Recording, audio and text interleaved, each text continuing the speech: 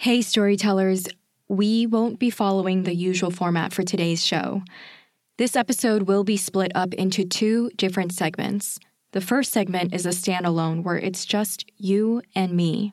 And the next segment is a re-airing of Jacqueline Woodson's episode that I pulled from the archives. Okay, so let's jump right in. I want to acknowledge that though I've tried my very best, I have not been able to keep up with the usual publishing schedule here at 88 Cups of Tea. Though we still publish all 88 Cups of Tea podcast episodes and articles slated for release, there's been delays for some of the content throughout the past 2.5 months, which I'm sure you've noticed. Since the start of the pandemic, I've been taking care of my community of Asian immigrant elderly and the underserved here in New York by providing hot meals and produce and pantry essential to those in need. There's quite a few of you who are aware of this community-driven work that I've been doing through the grassroots organization called Heart of Dinner that I co-founded with my girlfriend Moonlin Tsai. So a huge thank you to all of you who have been so supportive in this work that I've been doing. I'll be very honest, I've been stretched thin and have been really exhausted from pushing through day by day, and I'm doing my best to uplift my communities during this time, which includes the 88 Cups of Tea community. I honestly could not have done this without my 88 Cups of Tea team, who, especially during this pandemic, have been so understanding and compassionate about what's been happening around the world and have been 100% on board with everything I've been doing by showing up and removing the weight of tasks and responsibilities from my shoulders. A heartfelt thank you to Rachel Colbert, who's been with us since the very start of 88 Cups of Tea and takes care of all the written content here. A heartfelt thank you to Andor Sperling, who's been taking care of all of our audio post-production for years and years and years. And a heartfelt thank you to Story Long, who's been taking care of communications here at 88 Cups of Tea. I'm so lucky to be surrounded by a team who has my back and has been doing such an incredible job and allowing me the space to show up and do the tangible community work when it's needed the most. Because of my team's collective efforts at 88 Cups of Tea, along with the community support we've received through Heart of Dinner, I've been able to quickly scale our food relief hub and onboard multiple different restaurant partners and social services organizations. As of this week of June 8th, my girlfriend and I and our restaurant partners have provided a total of 12,867 meals to the elderly immigrant and underserved residents living here in Chinatown, Lower Manhattan, Queens, and Brooklyn. And this includes the collective meals of hot lunches and dinners and customized care packages along with bulks of produce and pantry essentials to last for weeks, getting us closer to our goal of providing 20,000 meals. All of our meals are paired with handwritten letters in Chinese and Korean to counter the isolation and hate that the Asian community has received due to xenophobia and racism surrounding the coronavirus. And our weekly deliveries are something that the seniors look forward to every single time. So a tremendous thank you to everyone who has played a role in helping us create this ecosystem where we've been supporting our local neighborhood mom and pop restaurants in their recovery process while they help us make the most delicious meals to include in our meal assistance for those who have been overlooked during this food shortage crisis.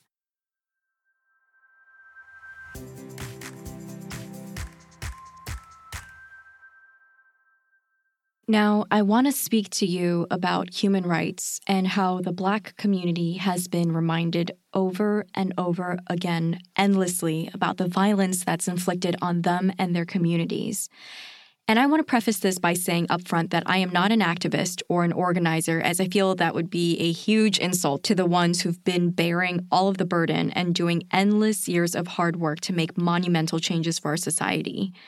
I am speaking to you as the founder and podcast host of 88 Cups of Tea, and I am speaking to you also as an Asian American ally. And to get into more details, my dad is Taiwanese and my mom is Chinese Malaysian.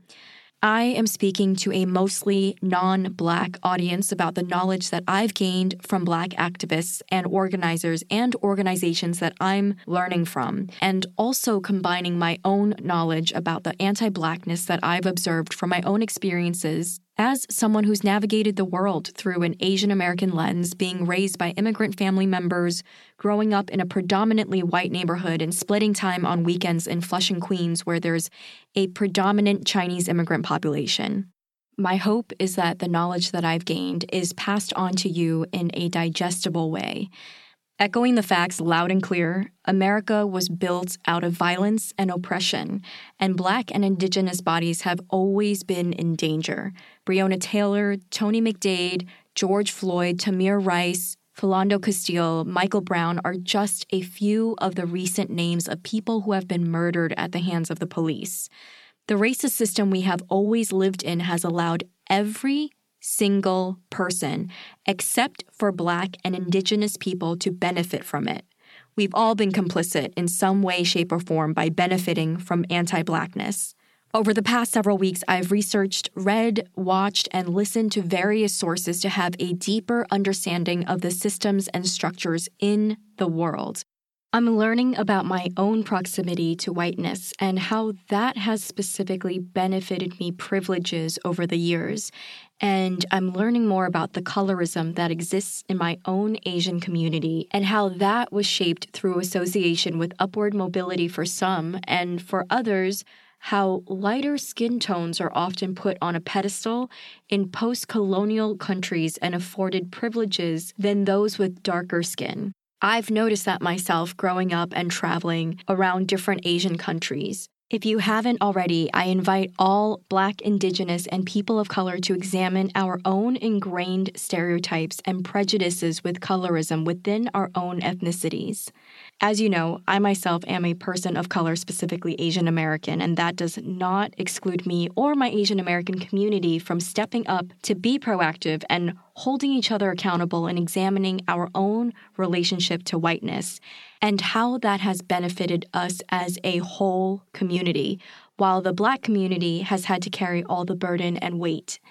The Asian American community has so much we owe to the Black activists during the Civil Rights Movement, whose activism roots allowed us to learn how to claim ownership of our own Asian American movement and identity to start our own journey of creating profound shifts for our people. This is something that I honestly learned more recently, and it's a crucial part of history that we need to know about and share with our family members and friends. I continue to research, wonder, and question how we can break apart the system to truly transform that paradigm to result in real change for the Black community in relation to my own existence as an Asian American. Speaking up to strangers in public settings, in addition to educating and bringing awareness to our own relatives and friends, can make impactful changes, especially if you're white, living in an all-white neighborhood with all-white family and friends. Please do your part in speaking up so that the emotional labor is not on the Black community. To be an active and true ally, we need to use our privilege and resources to counter bias within our own personal circles. There's, of course, an obvious distinction of being able to disassociate oneself from those who proudly stand for KKK and neo-Nazis, but then the lines become blurred once racial microaggressions come into play. And suddenly, most people who are usually loud about calling out KKK and neo-Nazis as racist people, those same people are suddenly quiet when it comes to microaggressions.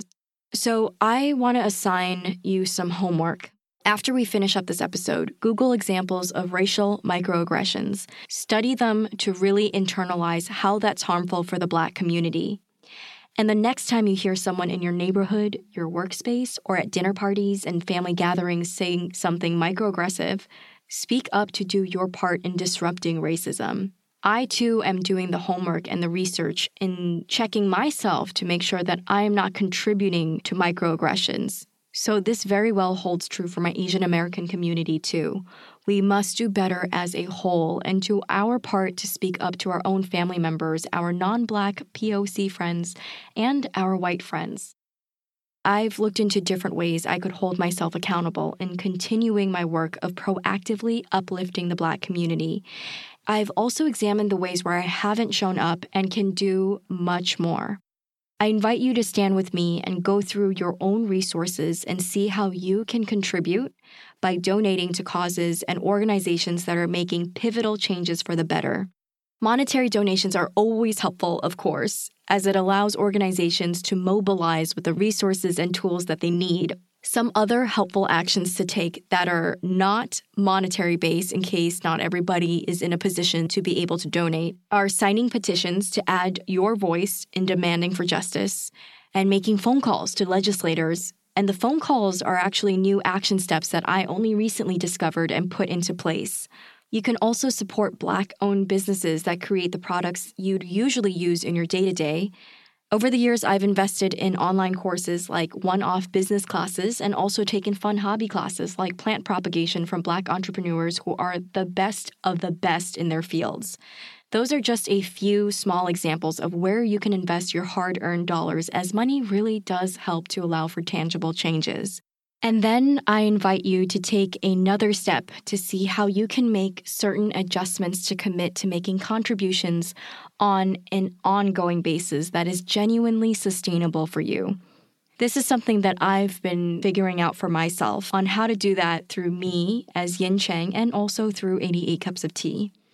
Not everyone is in a position to do so in a monetary way, so if there are ways that you can volunteer for organizations making real changes for the Black community or speak up in social settings like I had mentioned earlier, then do so. And if and when you run into people who are insecure about their own fragility and act defensive, try to meet them at their entry level conversationally to get your points across. Many of us understand how frustrating and exhausting this can get. And I'm not saying to cut out all of your friends or family members if they don't agree with you right away. I do not believe in the cancel culture, except in rare circumstances. I don't believe in using one's knowledge as a self-righteous weapon against those who are not as knowledgeable. I find that in most cases, people then are afraid to do the work of self-education and even more afraid to admit that they were wrong, which then leaves no room for growth and really slows down societal transformation as a whole.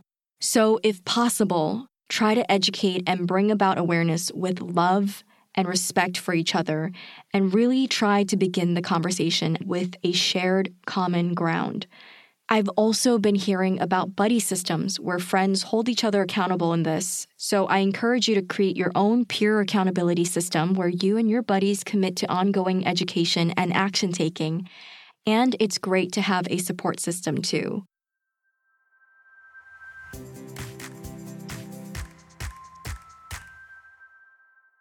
One of the educators I've been learning from is Sonia Renee Taylor on Instagram, and I've learned so much from the questions that have been posed for us and to us, and I want to pass them on to you and invite you to self-analyze along with me. Ask yourself, what's your own personal investment in the benefits that are given to you by being white?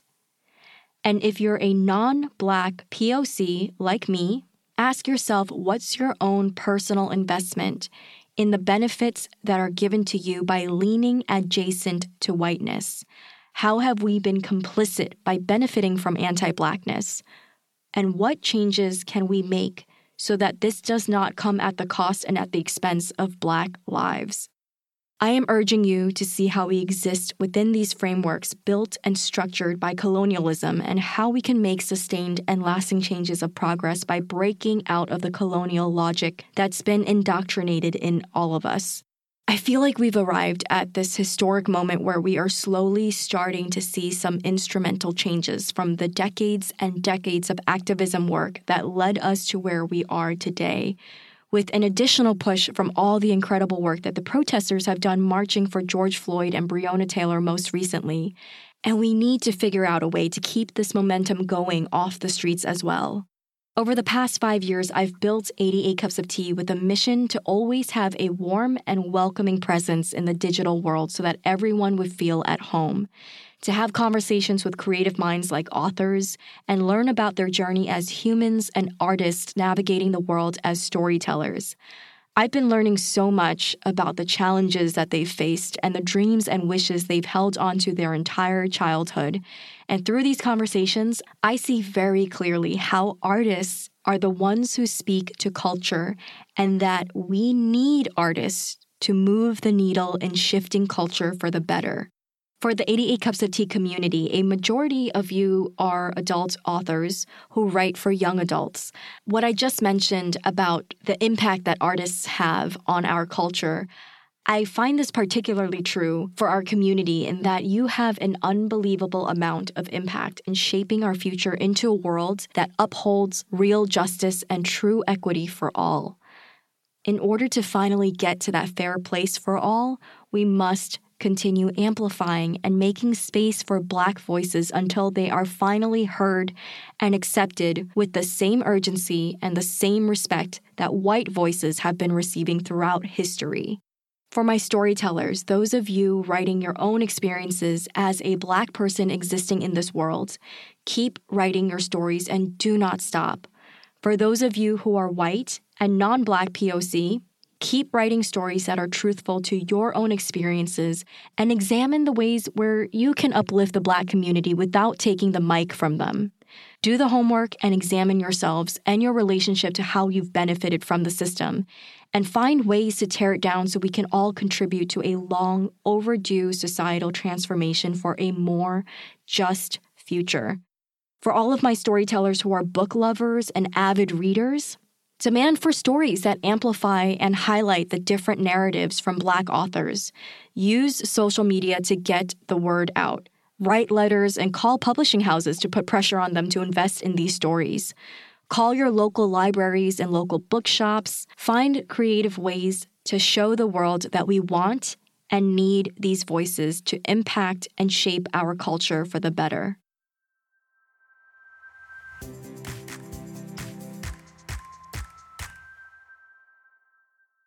Thank you so much for spending time with me and listening to my thoughts with love today. I know the heart of our community has always been in the right place, and I'm proud to have a community who've been willing to do the work, and I have full faith that you are the same kinds of people who are committed to continuing the work and the self-learning. I am far from perfect, and I do not have all the answers, and I commit to continue learning, growing, self-analyzing, and taking action with as much humility as possible. And I hope you'll join me. I also have to say, if you're feeling uncomfortable a lot of the times, that's okay. And that's okay to question yourself and your upbringing and your perspectives. That's good. That's a good sign. That means that you are being enlightened and opening your eyes to the day-to-day realities for Black people. And this is a good sign because that means this is room for your own growing and evolving as a person, as a human, as someone who's wanting to lean further in with moral integrity. Let's keep pushing forward. I've been working on a resource page gathering the links to all the podcasts, books, documentaries, and movies that I've been learning from. And I've also been gathering the links to all the organizations I've donated to. Please visit 88cupsoftea.com/learn for the resource page. Know that this is an ongoing list that I will continually update as I come across more information to share with you. Again, that's 88cupsoftea.com/learn. Now for our next segment, I re-listened to my interview with Jacqueline Woodson that was published on 88 Cups of Tea back in March of 2016. And I decided to pull this from the archives to re-air because it's devastatingly clear that many of the issues we talked about in this conversation that was recorded over 4 years ago still resonates till this day. Jacqueline Woodson is a changemaker and a leader of our time. She's the author of over 30 award-winning books for children and young adults, including From the Notebooks of Melanin Sun, Miracles Boys, Hush, Locomotion, Coming on Home Soon, and Behind You. 3 of Woodson's books have won the Newbery Honor, Showway, Feathers, and After Tupac and Dee Foster. Her most recent books include the young adult novel Beneath a Meth Moon, Brown Girl Dreaming, a novel in verse about Woodson's family and segregation in the South, which won the National Book Award and the Newbery Honor Award, and Red at the Bone, which was an instant New York Times bestseller. We discussed Jacqueline and parts of her life story as an artist. Throughout the conversation, we also discussed racism and the injustices that the Black community have had to face. Throughout our call, you'll also discover how Jacqueline fostered and developed her love for writing at a young age and found her passion for putting people on the page who have been historically absent from literature. She shares crafting tips for bringing characters to life and giving them depth, and we unpack why it's crucial to write fearlessly and write about what we know.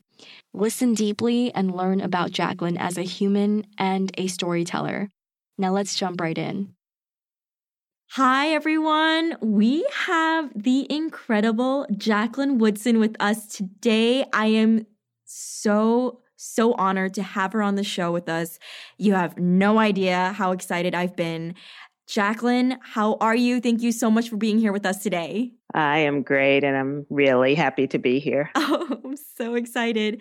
Well, Jacqueline, I'd really love to know, first of all, how did you find your footing in the world of writing? I think I always knew I wanted to be a writer since I was really young. So I just wrote all the time, and I didn't know how I was going to get published or what was going to happen. But first and foremost, I knew that I loved writing. I loved the physical act of writing. I loved storytelling. And I went to school. I majored in English, and I was writing in college. I was writing for the literary magazine. I was sending out stories to the New Yorker. And by the time I was between my junior and senior year, I had landed a book deal for With Mason. Wow. Did you have writers in your family as well, or was this encouraged at home? Because it seems like you just went for it. I do not come from a family of writers. I come from a family of hardworking people. My mom came to New York City as part of the Great Migration from the South, and her idea was that we were going to get jobs and we were going to go and earn paychecks. So she was not encouraging in terms of a career.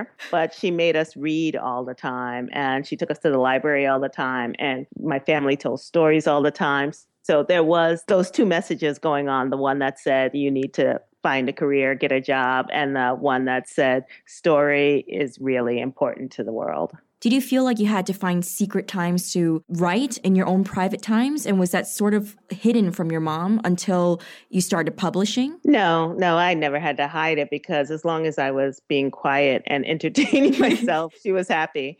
And she wasn't discouraging of it. She loved the fact that I loved words, but she just didn't know what that meant to go off and, have a career as a writer and work from your home, and like what kind of craziness was that? But I never had to hide it, and I never had to hide reading because she just thought reading was the most amazing thing you could do. How did your family define failure? Because that's something I'm always curious about, especially coming from an Asian background. There's always different ways of how they define failure. How was yours? Well, definitely academic failure was not tolerated. Me too. Also, just not trying. My mother would get really mad at us if we said we can't. As adults, we didn't earn a living. I think her big thing was, how will you earn a living? And so if we needed to borrow money from her or something, that was failure. That was like, you're supposed to be a grown up. You're supposed to be taking care of yourself. Like what went wrong? I'm laughing here because it just sounds just like my mom. Oh my gosh. With that, this is jumping in real quick, real fast. I know that you do have a family with your partner, with your wife, and I also am with a woman too. And I came out to my family just last year, and it was a bit of shock, especially I think also, again, my cultural background, it's really even more taboo. I'm sure you shared that with your mom.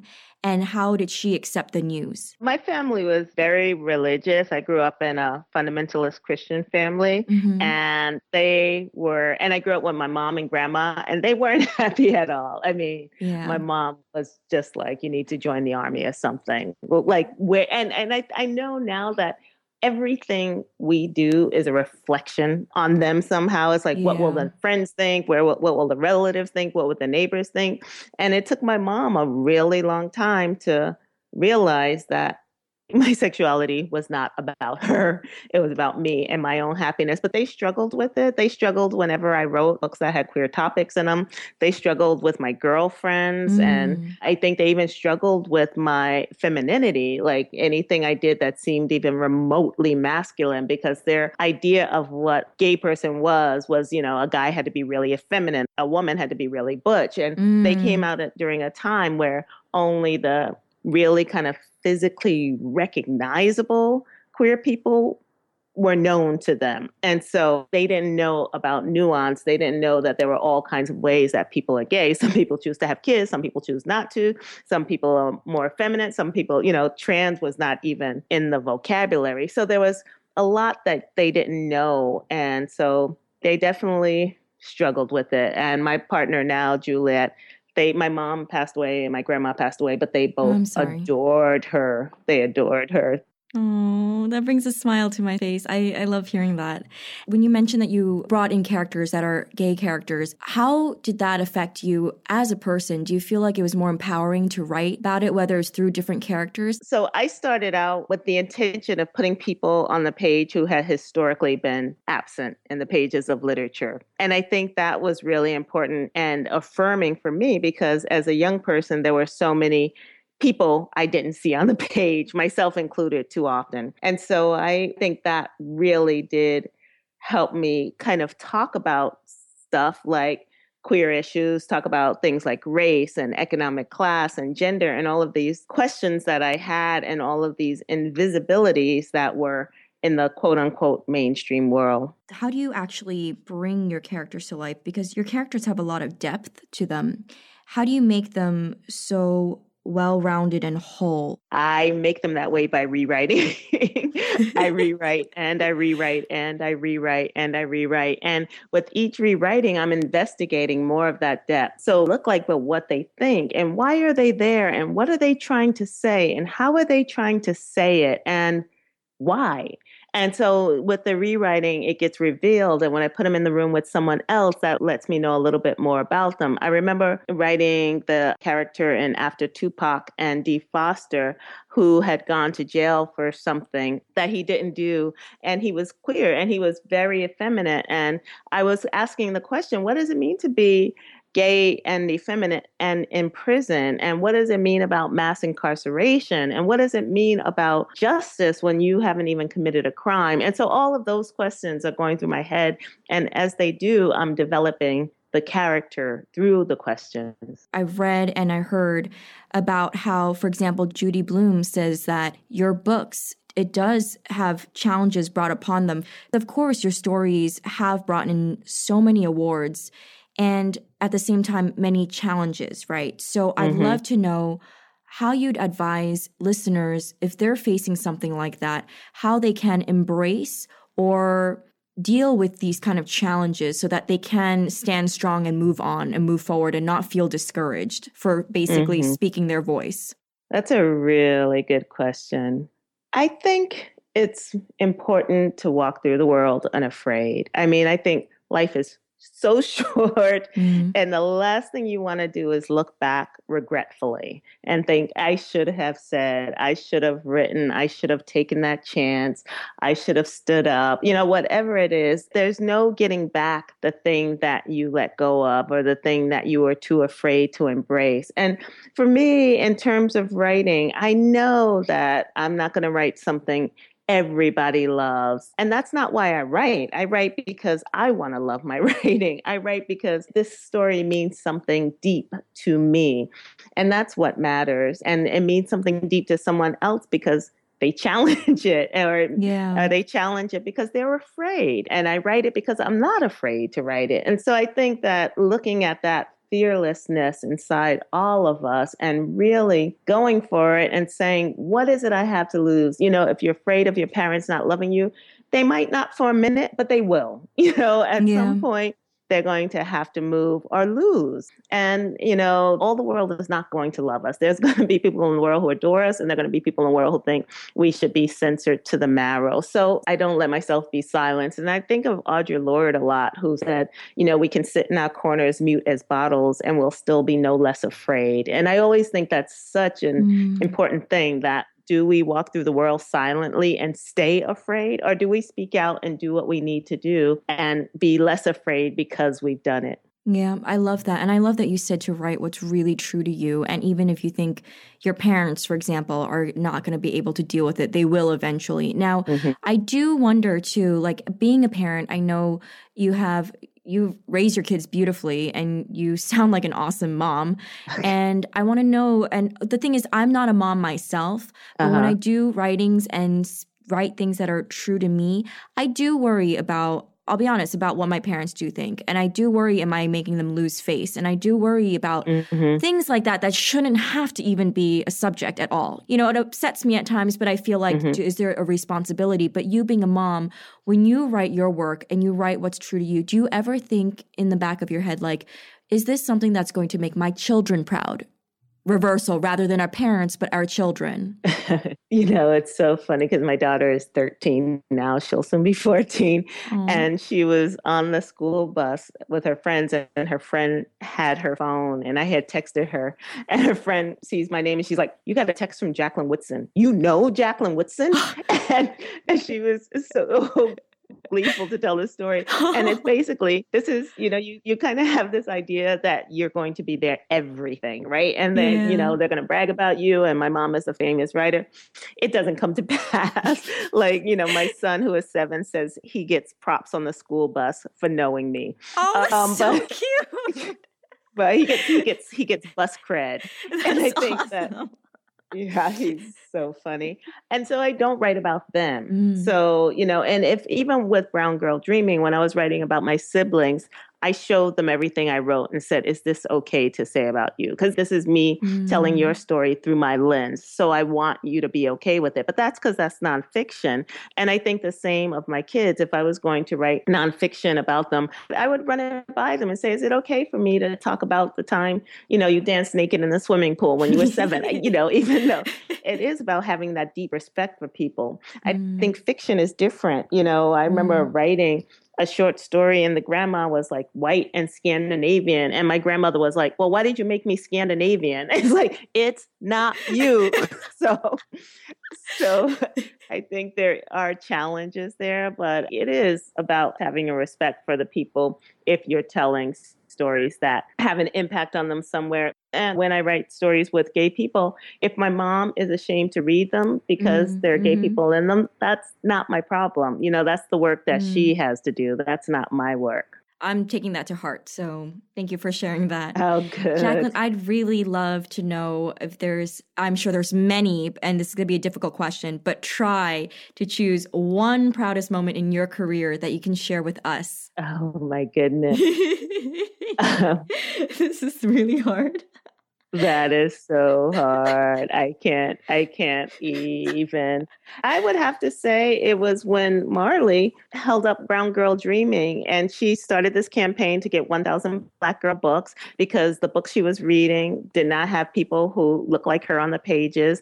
And so she started a campaign to get more books with people who look like her on the pages. And my book was one of the books that she, you know, really loved and respected. And it was a really proud moment for me because this is the work I started out to do so that no one would have to go into a book and not see some reflection of themselves on the page. And then to have it come full circle 25 years later and have a little girl who was the age I was when I realized that there weren't enough representations of me and the people I love on the page to hold up a book I had written and said, here is where I'm represented on the page, made me deeply proud. That's a good one. You actually did a great job with that one because I know there are many moments, but yeah, that one too. I'm here sitting with my jaw open. I was like, yeah, that's a pretty awesome moment. But Jacqueline, now contrary to that, is there a moment that you can share with us? And you know, as writers, there are many moments where we face a lot of lull moments, whether it's like the longest writer's block in the world or something may have happened personally that affected or we felt like crippled us with our inspiration for writing or created a fear and a wall and a barrier. Has that ever happened to you? And if it has, how did you overcome it so that whoever's going through it, listening to this, can also find some inspiration from it? Another really good question. I would have to say the first time it happened was during 9/11 when I was pregnant with Toshi, my daughter, and trying to get back to New York where I live and not knowing who had lived or who had died and just being really, really afraid and knowing that my world was changed forever. It was changed forever and it was going to keep changing. And to be in that moment of bringing a child into a world where that had just gotten that devastated was so terrifying. And writing seemed to be so unimportant compared to the enormity of things going on. And when I started writing again, it was to have a catharsis. Writing felt like the only thing I had the power to do. And so I wrote myself through it. And I feel like, I wrote Behind You, I wrote Showway, I wrote Locomotion, I wrote all of those books through the grief of 9/11.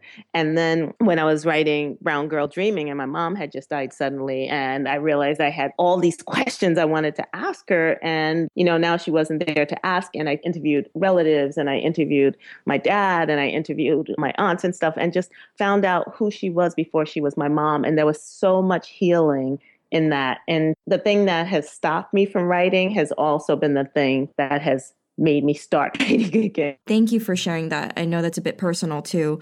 Yes. You have a family, and I am curious what you think about just the school, like having kids and knowing that you put them through school. Is there anything that you feel like school actually kills in the spirits of kids, or if it's like, if there's anything that you think that should be corrected in the school system? So I think the thing about school is, and my friend Jungwon had said this to me, that you have to kind of decide where you're going to sacrifice your child. Are you going to send them up to a private school and then have them be one of a few kids of color in a very small classroom with all of these great privileges? Are you going to send them to a public school that's really racially diverse and overcrowded classrooms? Or are you going to send them to a school that has economic diversity?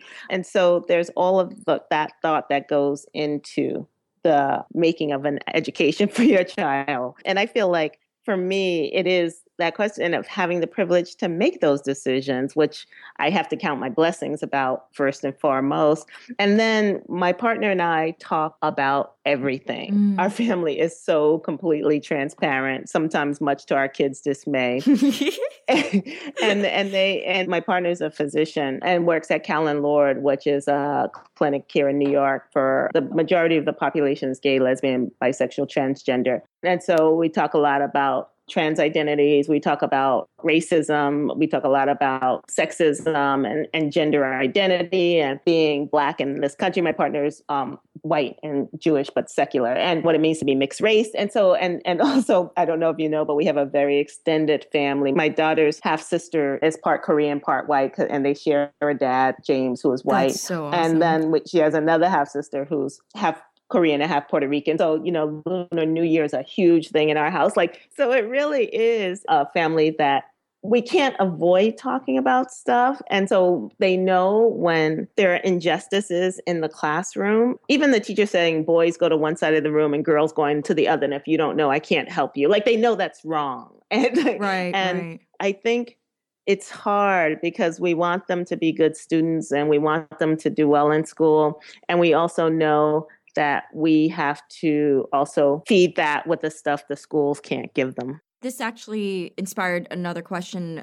Knowing how outspoken you are, and your kids obviously, I'm sure, have read your works, and the discussions of being so transparent at home and being very, very aware about things going on in the world. I know you moved from the South to New York, and I'm also from New York, and I've definitely had racist comments said to me. I'm Chinese Malaysian. When I used to go to Florida a little bit, I felt it more there. But in New York, yes, even though it's a big city, yes, I still feel it. I see it from multiple different races towards my race, and getting me confused with Korean people, Japanese, and very, very also sexist comments. Now, I was raised very don't cause trouble or you're going to hurt yourself. You're a female. You don't have the strength to fight back physically with a man. It's like that fear mentality. Mm-hmm. But you're so badass, fierce, and you are no, you stand up for yourself. So now this is so interesting to me because I never grew up with this,